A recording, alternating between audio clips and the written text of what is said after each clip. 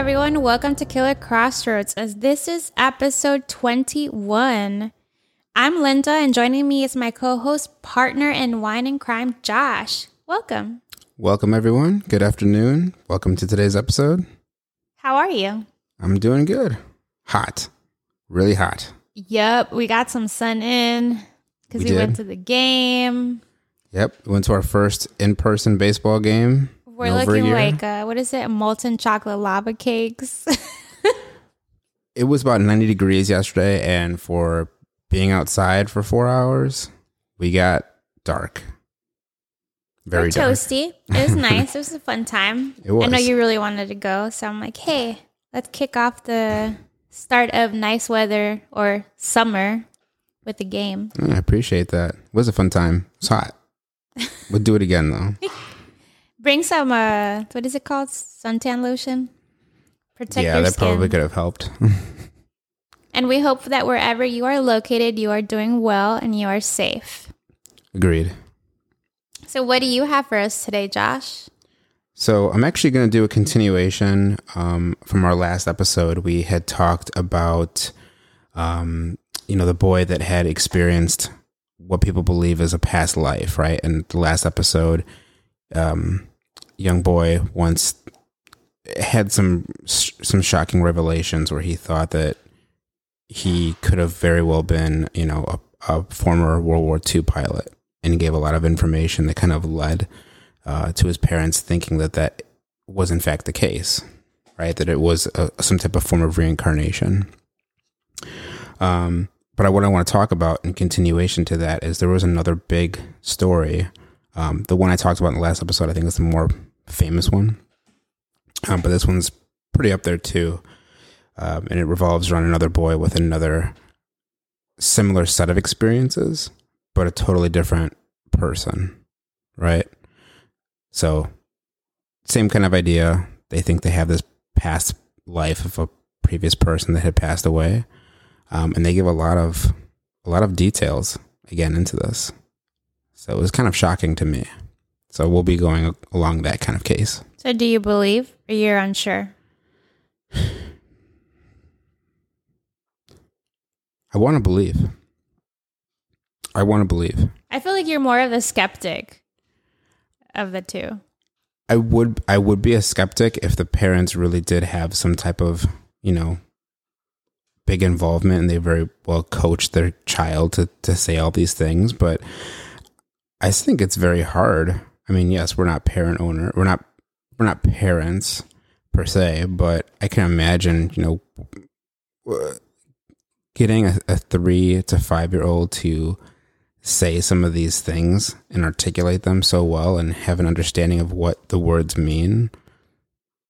I don't know. I don't think it's going to be that easy to fool someone. Well, I'm excited to hear what you have for us today. Likewise. And how about you? What are you going to talk about today?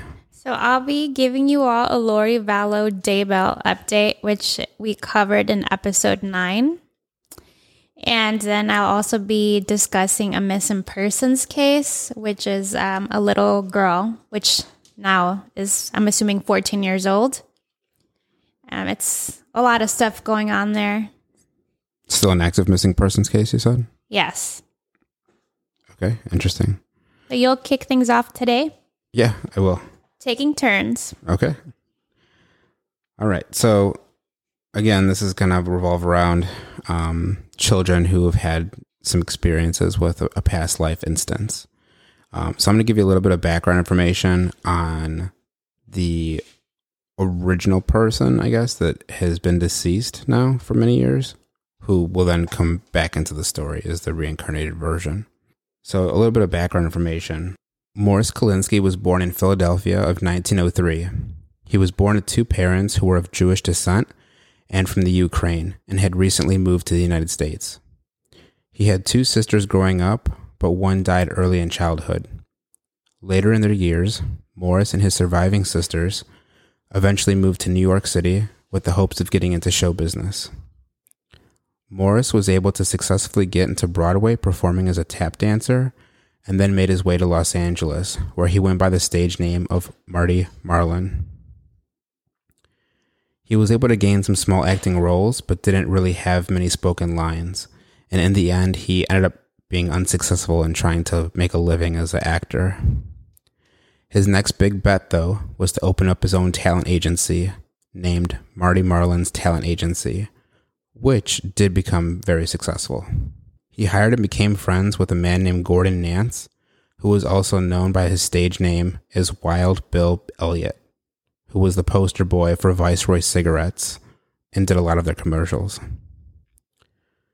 Marty eventually developed leukemia and died of a cerebral hemorrhage on Christmas Day in 1964 at the age of 61 years old. So that's a quick little background information on Morris Kalinsky and his stage name of Marty Marlin. So now we'll fast forward about 40 years after the death of Marty Marlin. A boy by the name of Ryan Hammonds was born in Muskogee, Oklahoma in 2004 to his mother, whose name is Cindy. Growing up, Ryan's speech was delayed due to enlarged androids, which are clusters of an immune system cell located in the back of your mouth. And this caused problems for Ryan as he had to have these androids surgically removed. After the removal, Ryan was able to begin speaking normally and in full sentences at the age of 4 years old.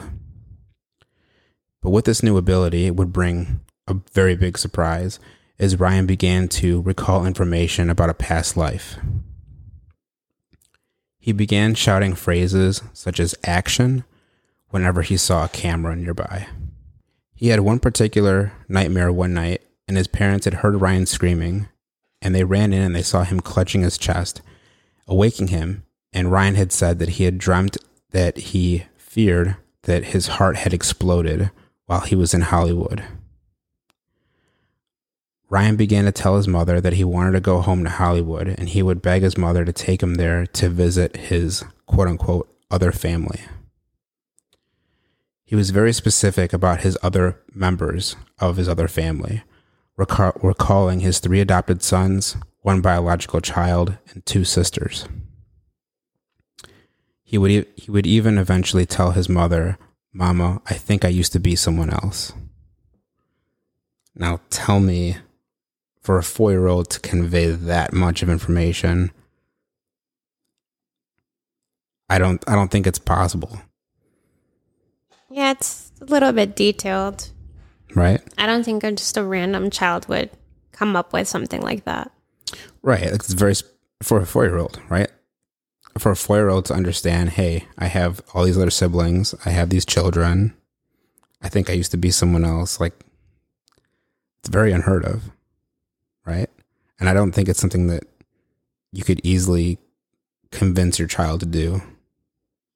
So that's why, yes, I'm a little skeptic, but at the same time, it's very intriguing because you don't really hear about these cases that often. They do pop up here and there, but it's few and far between, right? So those few and far between leaves the door open to a possibility that this could be real. Yeah, I think if I was 4 years old and I was being coached to say something, I'd forget. Right. I mean, not that kids aren't smart. They're very smart. The kids absorb a lot of information pretty quickly, but to be able to understand put things like that together, yeah. Right. You can maybe just repeat what your parents say and not really understand the meaning of it, right? But he had some meaning behind it. So Ryan would also recall working for an agency where people changed their names, and he would say phrases like, quote, "Do you know who I am? If you mess with me, you'll never work in this town again," unquote. That's a pretty big statement right there. Like, that sounds like something someone in Hollywood would say. Some like a grown-up. Right, a grown-up, some type of someone who's in power, right? Yeah. So Ryan would also tell his mother that he once lived in a big house with a swimming pool, and he lived on a street, but he couldn't recall the name of it. He just remembered that the word rock was in the name of the street name. He would also go on to tell his mother that he had once visited Paris and saw the Eiffel Tower, And he also recalled that he had also danced on Broadway and would try to begin to demonstrate his tap dancing moves. He had formed an interest wearing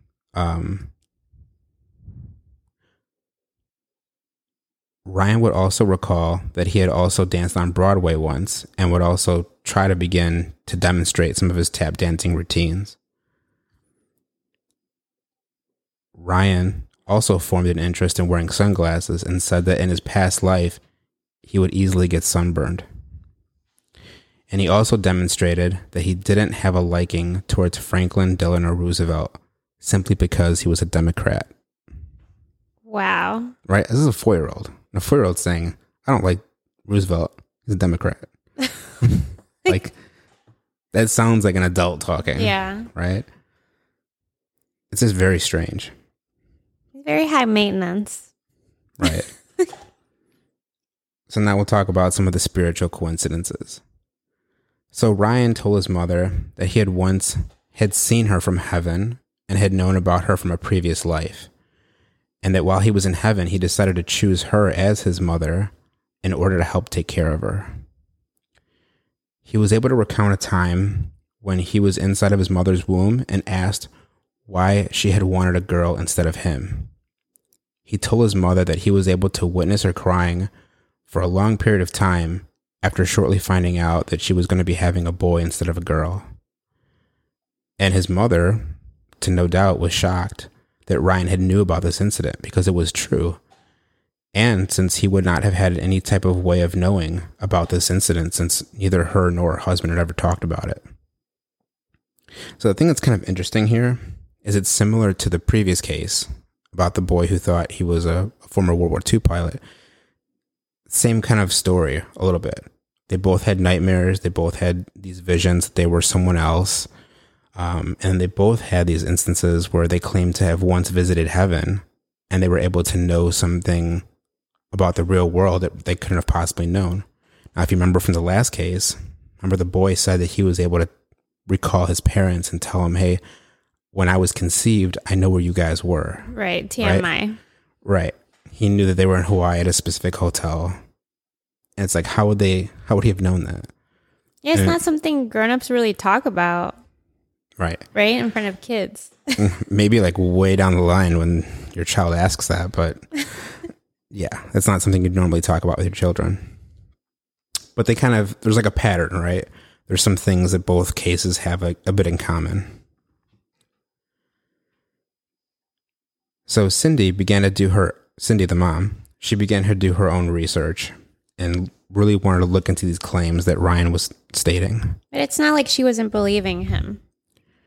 I think that spiritual event about like that she experienced right there, I think that was kind of like the tipping point. And that was like, okay, maybe this isn't something that should just be overlooked, right? I should do a little bit more research and see what's really going on here. So they both, Cindy and her son Ryan, they both took a trip to their local community library to research, any books they can find on Hollywood. And after a bit of time searching, they came across a photograph from a movie titled Night After Night. Now, Ryan was able to look at the photograph and saw a picture of a man who he identified as himself, as well as another man in a picture who went by the name of George, and a third man in the photo who he said was the cowboy from the cigarette commercials. So there was one photo. He looked at it and he said, "Mom, that's me. And I know this guy. This guy's George. And this guy is the guy from the cigarette commercials. Used to be a cowboy." Wow. That's amazing.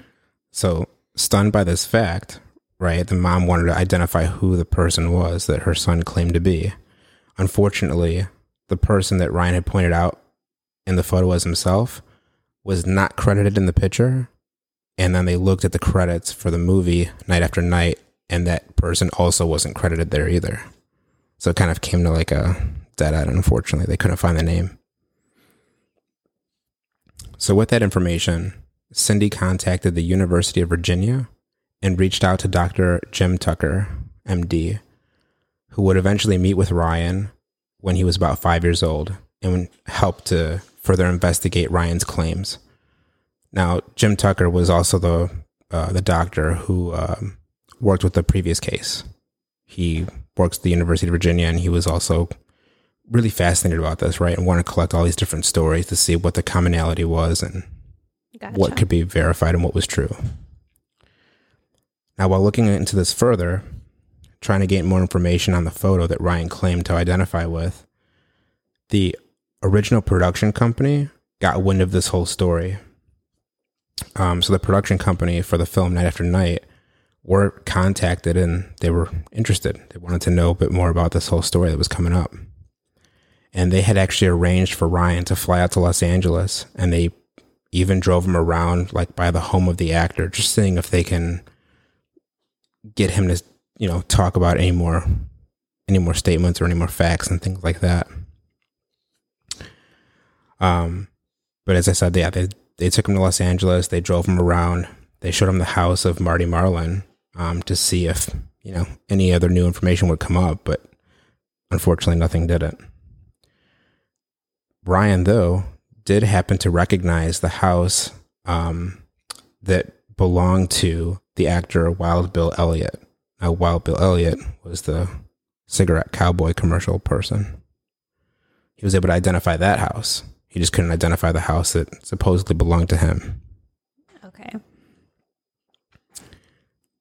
And then on another trip to California, Ryan was actually able to meet and get in contact with a living daughter of Marty Marlin. Now, keep in mind, when Marty Marlin passed away at the age of 64, his living daughter was only about 8 years old at the time of Marty's death. And to this day, Ryan claims he's able to recognize her face. He just says, "I know you." That's really about it. And now the daughter is 57 years old. But he's not able to provide any more additional background about the daughter. No. He just says that I recognize your face, like I know you. That's pretty much it. So now we kind of go into today's date. And this is actually just, there was a recent article on this particular case from January of this year of 2021. Now that Netflix series, I can't recall the name of it now. There's a Netflix series. Is it Life After Death or Surviving Death? Surviving Death. That's it. This particular case of Marty Marlin is featured in that Netflix series. So they did a kind of like a follow-up to know like where this boy Ryan is currently and how he's living his life. So as of today, it's just known that Ryan and his family, they still live in Oklahoma. Ryan's now a teenager, and he's trying his best to, do his best in school. And he wants to be really just more involved with his current life and doesn't really want to reflect back on what his past life could have been. Now, remember, he's about 15-ish right now. And they say typically with these type of cases, by the age of 10 is when these memories kind of start to fade off of your previous life. So he's just trying to move forward and not look back. I wonder why, though. Yeah, I don't know. He just says he wants to be more focused on the present and not focus on the past, and he just wants to continue on. But that was a big story that came out. I wonder if he remembers other things that could be a little disturbing. I mean, you never know. You never know. But that's the thing too, right? Is that some of the commonality between these kind of cases that the children by the age of 10, those memories start to fade away. So maybe even now at him being about 15, maybe it's just hard for him to remember. Yeah. Right? So it poses the question, like, I don't know. Is this something that's truly real that happens every so often here and there? I mean, they have kind of the same format, right? Different stories for sure, but they have kind of the same main points. They have dreams. They recall being in heaven. They know something about their own life prior to them being born. and then they know information, on a previous person. Or is it a glitch in the matrix? A glitch in the system? Maybe. I think it's just too much information to be able to make it up. I think so. I guess there is like a bigger being out there or something that's more powerful than us where, reincarnation exists, right? And it's hard to put it together into words, into like even doing more research about it. It just happens. Or maybe that person from the past picked this certain individual for a reason. Yeah. Or like I said, you think of that, like in all seriousness, you think of that Disney movie Soul, right? Where each soul is kind of given a chance to find, its purpose, and it gets, based on its purpose, that's what it matches up you. It matches you up with your, your ideal living self, right? Maybe there is something out there like that we just have no real knowledge on. And maybe there was a glitch. Maybe someone's soul, as they passed on, they didn't want to enter that eternal realm, and they wanted to get back into the world of living. Yeah, because they have unfinished business. Or maybe they're looking for more of a meaning to what life could have been. They were missing something. Yeah, it's some type of closure. They wanted to see it out to the end. So they're given a short amount of time, right? A few years. Because if this was like a Hollywood movie star or something along those lines, and you look at like a regular person, it's like who's maybe that the first person wasn't really appreciating life for what it was, and was more worried about the fame and do you know who I am, and worried about other things as opposed to just a regular individual where it is just appreciating life, going to a movie, enjoying nature walks, or just finding happiness in other things. Yeah, you do. It is a good point, right? Because it's not like you're just average person who no one would be able to identify, right? Like in this case, Marty Marlin tried to make it big in the showbiz area, but made his own talent agency, and right, he was in that space, so he was a kind of a known person. The previous case, the World War II pilot, maybe not as big of a public influence, but he still had some type of significant impact on people around him, right? Because he was still fighting for what he believed in. So there were people who knew about his presence, and he had some type of impact. So it isn't just like, I don't know, someone who sits at home and doesn't do anything, It's not anyone like that. Like the people who are coming back in these reincarnated stories are people with some type of significance. Like they have done something in their lives, and maybe they didn't see it out to the end, or maybe there was something still left unfinished, but they wanted to come back, and they wanted to make sure that something was known elsewhere. I mean, not that there's anything wrong with people just sitting at home doing nothing. Sometimes it's nice to do nothing, but I think just appreciating the little things, because once you're gone, that's it. So like not taking it for granted. I think just people need to find a sense of what is my purpose? Why am I here? Who am I making a positive impact? And like whose life am I making a positive impact to? Right. I agree with that. It's like for me, I feel like I'm always having a midlife crisis as far as, is my work career going to define me? And am I where I want to be now? I said 10 years ago I'd be doing XYZ. I'm like nowhere near that. But now I'm finding happiness in other things. So I think I just don't think certain things should define you as a person, because I feel like you're going to miss out on life. Right. At least from my perspective. Yeah, that's definitely a good point, and I agree with that. I didn't mean it, in a bad way. Like, if you're not doing anything with your life, it doesn't mean that this incident couldn't happen to you. I just mean it as that it's almost like the tale of someone doing something and there was still closure needed. So they still needed to come back and they still wanted to get something. They want to finish their across. story. Right. The chapters in their book. Yeah. So that's the story that I have for today. That's the second case, rather popular case. What are your thoughts about it? I'm still left kind of shook.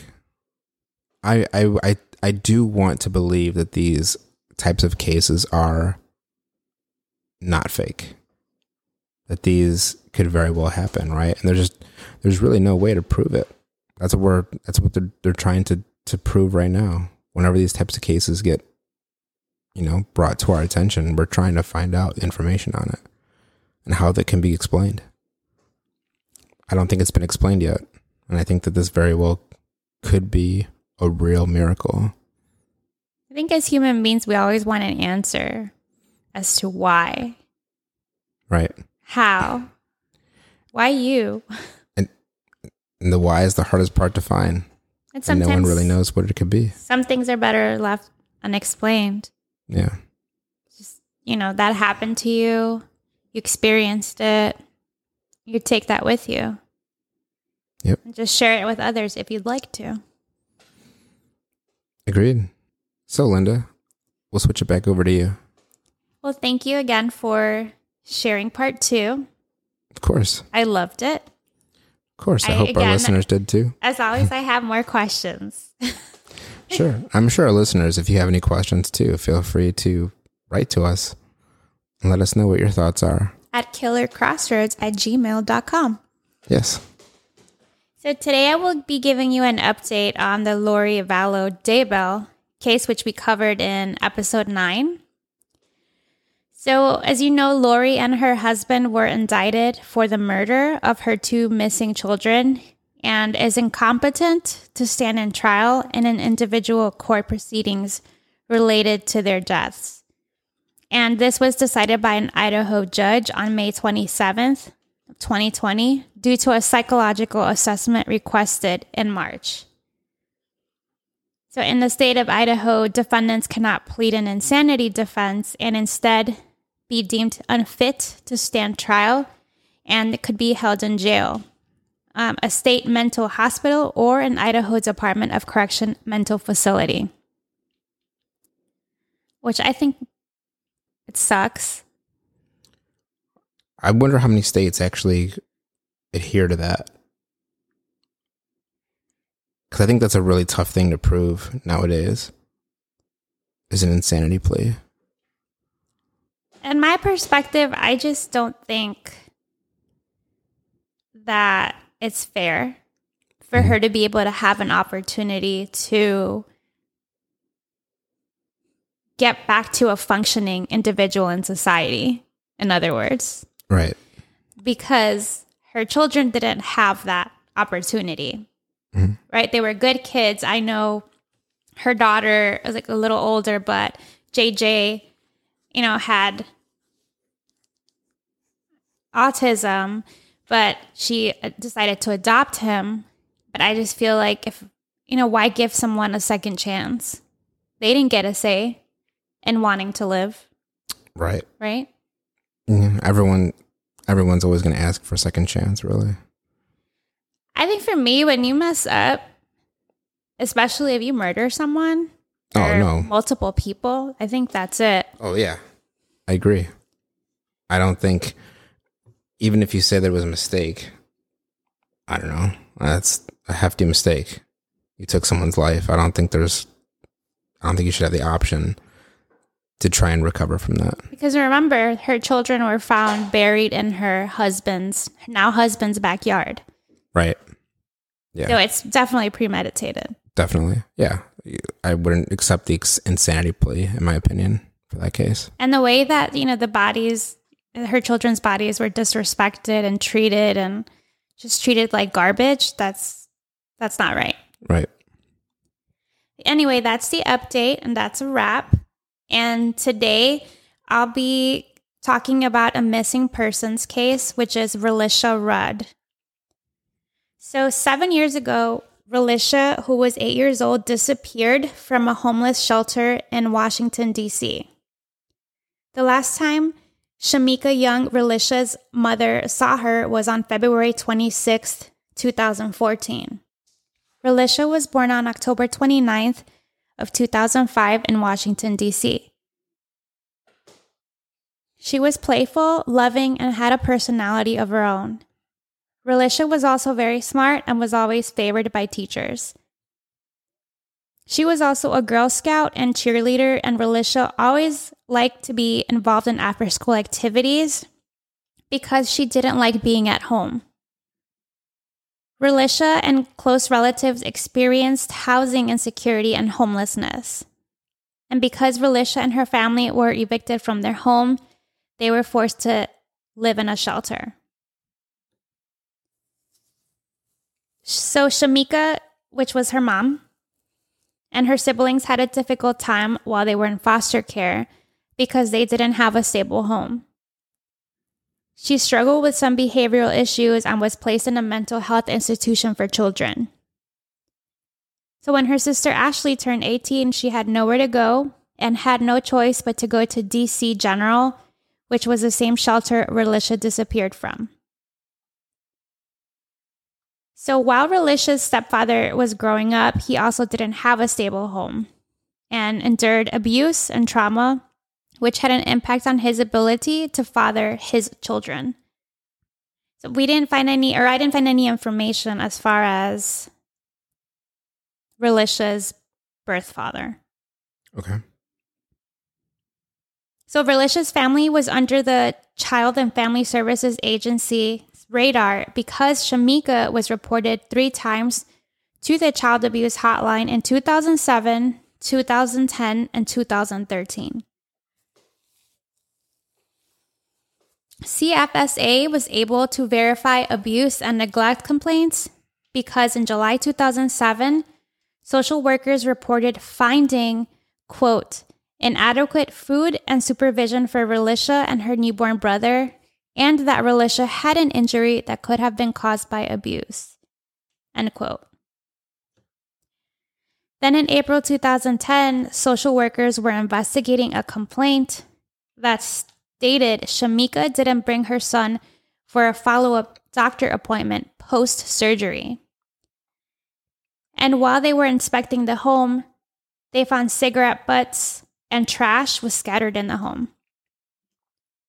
I mean, I know that there's no perfect home, but I think to find, smoking in front of your kids would be a no-go. Well, yeah, the secondhand smoke alone, that's the worst part of it. Yeah, I'm not a fan of it. No.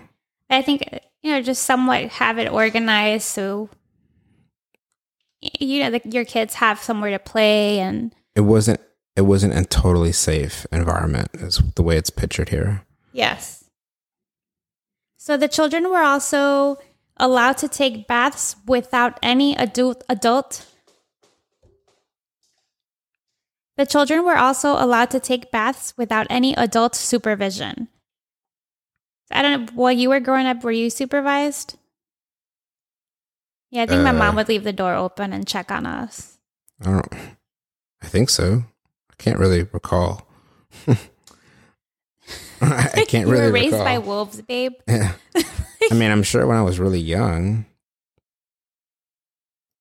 I don't really remember that too much. Yeah, I mean, I think any child you'd supervise, right? Just to make sure. I mean, we're not parents, but just make sure. Well, of course, yeah. I would feel doing like good in theirs. You never know, right? But if they slip, yeah, I would imagine so. I would think, if we had a child and they were taking a bath, right, we would want to make sure that nothing happened to them.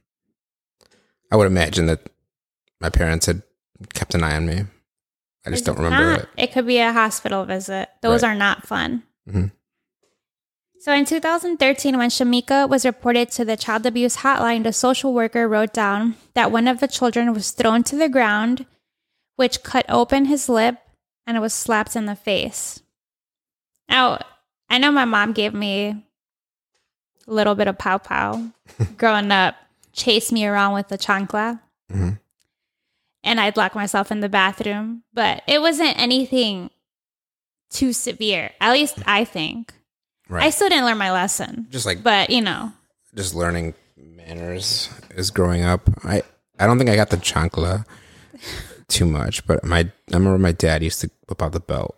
Well, yeah, like chancla meaning like a shoe or something. Right, a shoe or sandal hit you with the rear end. Yeah. But, and I mean, I think that is, I mean, each, family, household has their own way of raising their children, right? But I think if you're just tackling somebody, like your child down and beating them, that's a different story. That is different. I feel like I could be totally wrong here, and I have not speaking off of any firsthand knowledge, but I would just imagine that like the chancla and like the belt and stuff like that, I feel like those are older methods of parenting. I feel like parenting now might be different. I could be wrong, but maybe our listeners can give us their opinion or their thoughts. Yeah. To each their own. Mm-hmm. So according to the report, Shamika was, quote, verbally abusive on a regular basis and would leave the children alone often, end quote. Only 3 reports were in CFSA, but it's a possibility that there was additional reports. So now if Child and Family Services Agency finds abuse or neglect, they will act on one of the 3 actions. They would remove the child or children if they are in imminent danger, open a case for in-home services if the risks are high for future harm to the child, or refer the family to a community-based agency for help if the children are not in high risk. I just think that if there's so many calls already, I think it's pretty evident. Remove the children. Right. It already seemed like there was enough background information provided that I think said they that failed that it wasn't adequate enough for them to be living there. And being tackled down on a busted lip, and then there's other, like if you're verbally abusive and you're not supervising, something's wrong. You're right. So they failed the children. It appears that way. So I'm unsure as to why it's so hard for you to do your job. If you decided to take that role on, do it if you have children's best interests. Yep. In the 2013 call about Relicia's family, a case was opened for in-home services.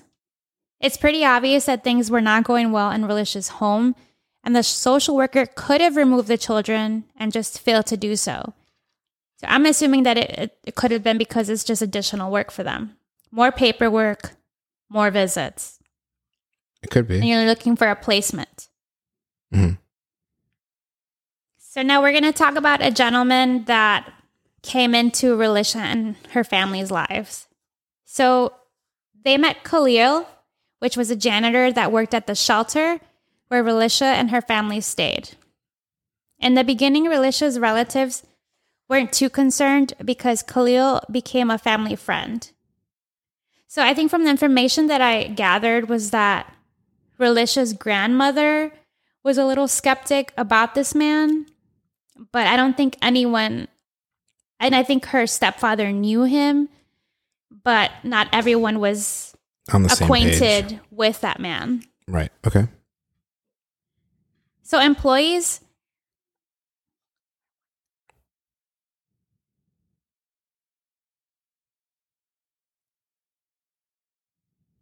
of the shelter weren't allowed to have a relationship or socialize with residents. And if you broke any of the rules, you would be terminated from the shelter. And Khalil crossed those boundaries by breaking the rules and gained Relicia's family's trust.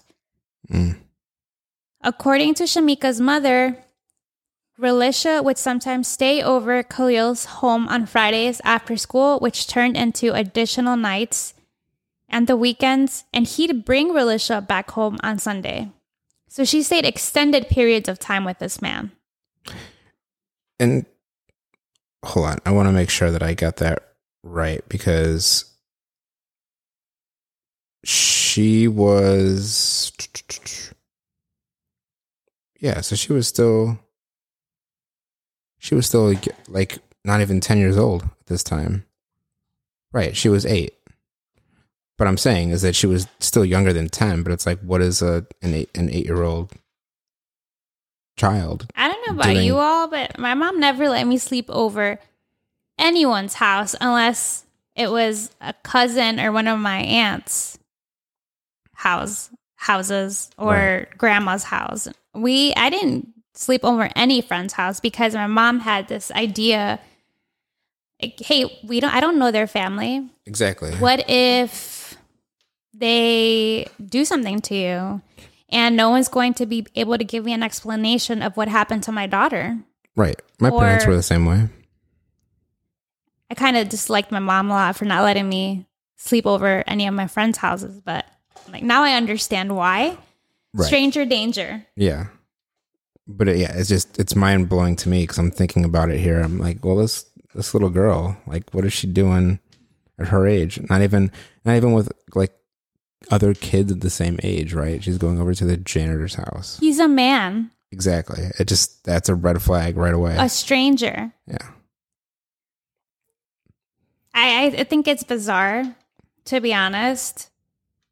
I just don't think I'd be handing my kid off to anyone. Yeah. I think maybe, I don't know what, the situation was exactly, but I think if you aren't able to care for your children, find a different outlet, not to a stranger. Right. Not to say that the kids would have been better off in foster homes, but not, this man, like, don't do that. Yeah. You just met him. Yeah. So there was also reports of drug deals and sexual assault happening often in the shelter where Relisha stayed with her family. And during the time that Relisha and her family lived in the shelter, it was one of the largest family shelters in the DC area. And about 1,000 residents, making up about 250 families at a time. So that's a lot of people. It's a lot of people, and it already seems like it's an unsafe place to be there at that shelter. And I feel like they were all it's just too many people. Yeah. In the rooms. Mm-hmm. So one of the rules in the shelter was to do room checks every evening to have a count of how many residents were in each room. Relisha and her family shared a room with another family. So now I'm going to go over a timeline of events. So on March 1st, 2014, she was last seen with 51-year-old Khalil Tatum at a Days Inn motel on a surveillance video. On March 2nd, 2014, Khalil was seen purchasing a shovel, lime, and 42-gallon sized trash bags. On March 10th, 2014, investigators said Khalil posed as a doctor. On March 10th, 2014, investigators said Khalil posed as a doctor and told city officials that Relisha had a neurological disorder and was undergoing treatments. Khalil was often seen around Kenilworth Park and Aquatic Gardens. Khalil also had a criminal record which should have deterred the shelter from hiring him. So they knew what was in his record and still decided to, I think, sweep it under the rug. Yeah, and just bring him in on board. I think maybe there was laziness. Maybe their hands were tied. Like they didn't have anyone else. Yeah, some proper procedure protocol wasn't adhered to. Because if someone's got a criminal record and yet they somehow became like good friends with a family and are befriending this young child, that just seems like a bad recipe for a disaster to happen. So investigators also found out that Khalil befriended other children besides Relisha, as well as teenagers, and gave them gifts. Some parents of the children and teenagers declined the gifts and they ended the relationship. So Khalil was asked for the documents that proved, that Relisha was going through some treatments, and he said he left them at the shelter. On March 13th, On March 13th, Relisha didn't make it to school, and she reached 10 unexcused absences from Payne Elementary, which it probably could have been more, over 10. Right. So obviously, if you're not bringing your kid to school that many times, what's going on? Right. The school's going to contact whoever's in charge to find out what's going on. But it seemed that there was people looking out for Relisha that worked at the elementary school. But I'm just not sure as to where everyone failed her. Right? And I think people from the school did also report certain things. But I'm not sure as to like how it works where like the school has to work with the child abuse line or, social workers on what these next steps are. Right. But also, like, if you're a teacher in the school, you can't just take someone else's child, right? Because then you're going to be in even more trouble. So there's like a fine line with what you can do. Right. So, and the school reached out to DC's Child and Family Services Agency. Then on March 19th, a social worker from Payne Elementary went to the shelter where Relisha resided to retrieve the documents from Khalil, and he was not at the shelter. So I think he knew something's up. I'm in trouble. Well, he knows I'm that making people a run are coming. for it. Yeah, he knows people are looking for the girl now. So he knows something. So the social worker discovered that the name Dr. Tatum, written on Relisha's excused absence notes, matches the name of the janitor at the shelter. Her family members were questioned about Relisha's last whereabouts. Khalil and his wife, Andrea, got on the road and they actually checked into a Red Roof Inn in Oxon Hill, Maryland. On March 20th, police held a public press conference regarding Relisha's disappearance and asked viewers to come forward if they had any information. FBI and local police departments offered rewards for the location and safe return of Relisha, as well as information leading to Khalil's arrest. DC police issued an Amber Alert with a description of Relisha. So Andrea, Khalil's wife, was actually found dead from a gunshot wound to the head at the Red Roof Inn. Okay, so he's guilty of something. It seems like it. So on March 27th, DC Police Chief turned Relisha's search to a, quote, recovery mission, which means the person... On March 27th, DC Police Chief turned Relisha's search to a recovery mission, which means the missing person is dead. So I think they came to that conclusion because of Khalil and his wife. Well, yeah, if he killed deceased. one person, right. Police found Khalil dead in Kenilworth Park on April 1st from a self-inflicted gunshot wound. Ah, so he killed himself. He did. So he was... Most likely he had been guilty of something, whether that be the death of his wife, but why did he kill his wife? It's suspicious behavior. It is. To be honest. And then the things that he purchased. And I think it's a red flag. You're taking someone else's child and befriending other children as well that you have no business to. Yeah. Find friends your age. Yeah. So the bullet that was found...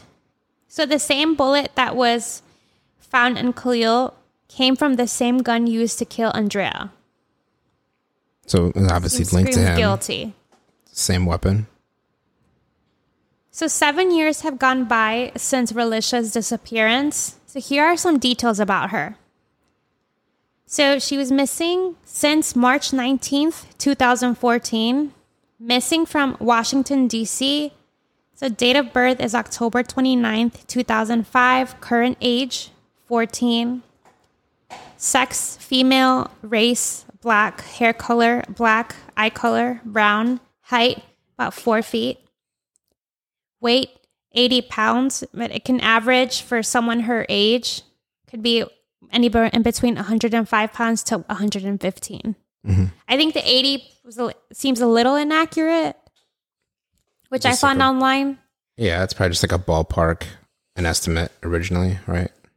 So if anyone has any information about her disappearance, we encourage you to please call the number 202-727-9099 and text 50411. We'll post a picture of Relisha when she was 8 years old, including an age progressed picture. And we'll be adding this information on Instagram and in our show notes. Okay. Well, hopefully, our listeners, if anyone has any information, please contact the information provided, and hopefully we can find her. There is, unfortunately, some information that it's possible that she was taken into a sex trafficking ring. It's weird that, there's just been no other trace of her anywhere, right? Not even her body. Well, see, that's what's unfortunate, because they caught her on surveillance. They caught her one day with that man right at the hotel on surveillance camera, and the very next day, that guy was also caught there at the hotel. But they had a shovel and a 32 lime and a 42-gallon size trash bag. Okay, a large trash bag, right? But for what? What purpose? So could it be that he had the shovel, he had the body in the bag, and then took the shovel somewhere with the intent of burying something? But there's just no trace so far. There's just no evidence. Right. And he's not even alive to be able to say anything. Right, because he took his own life. But I'm just wondering, too, what caused him then to kill his wife, right? I'm thinking, my own opinion here, that something happened between him and that little girl. He might have, taken the girl out, and maybe she's somewhere, right? Or maybe, I don't know, maybe his wife saw too many things or overheard a conversation that maybe he was having with someone else. Maybe. And maybe she threatened to go to police, and he was like, no. Right. You're not. And just took her out right then and there. Right. So I'm thinking maybe she just, at first, maybe his wife feared for her life, and she was trying to go along with it, hypothetically speaking. And then maybe he caught on to her like, no, she's going to give me up. Something happened that he didn't like. His wife is getting too close to something, right? And he took her out. But maybe he realized at that point in time, if they know my wife is gone, right, there's no one else that they could pin this on. So that's when he realizes he was going to get caught. Right. So he took his own life. Man, I really hope that this little girl is still out there, that she's still alive. I hope so too. I hope she's able to go to a new home, somewhere that she's loved. Agreed. And I hope her siblings are okay too. Yeah, I really do. I really hope. I hope that some information can get out to our listeners, and some new information could be provided. Well, thank you for listening.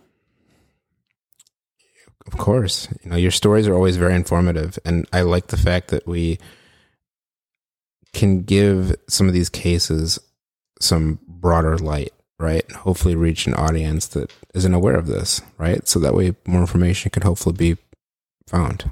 Definitely. Well, keep your children closer to you. Yeah. Well, and that's a wrap for us today. Don't forget to follow us on Instagram at Killer Crossroads Podcast and on Twitter. Yep, at Kill Our Crossroads. And if you have any topics or suggestions, go ahead and email us at killercrossroads@gmail.com. Mm-hmm. Yep. And we'll be sure to answer any of those questions on our next episode. Don't forget to rate and review us. Show us some love. We highly appreciate it. If you listen to us on Apple Podcasts, we appreciate that 5-star. A little comment about what you think about us. Yeah. Hoping it's positive. It does go a long way and does help us build and continue our channel. So we appreciate your feedback, and we appreciate you taking the time out of your day to listen to us. Yes, we're hoping in the future we'll be able to bring the podcast live on YouTube. Mm-hmm. Coming soon. Well, we'll catch you next week. All right. Take care, everyone. Stay safe. Bye. Bye.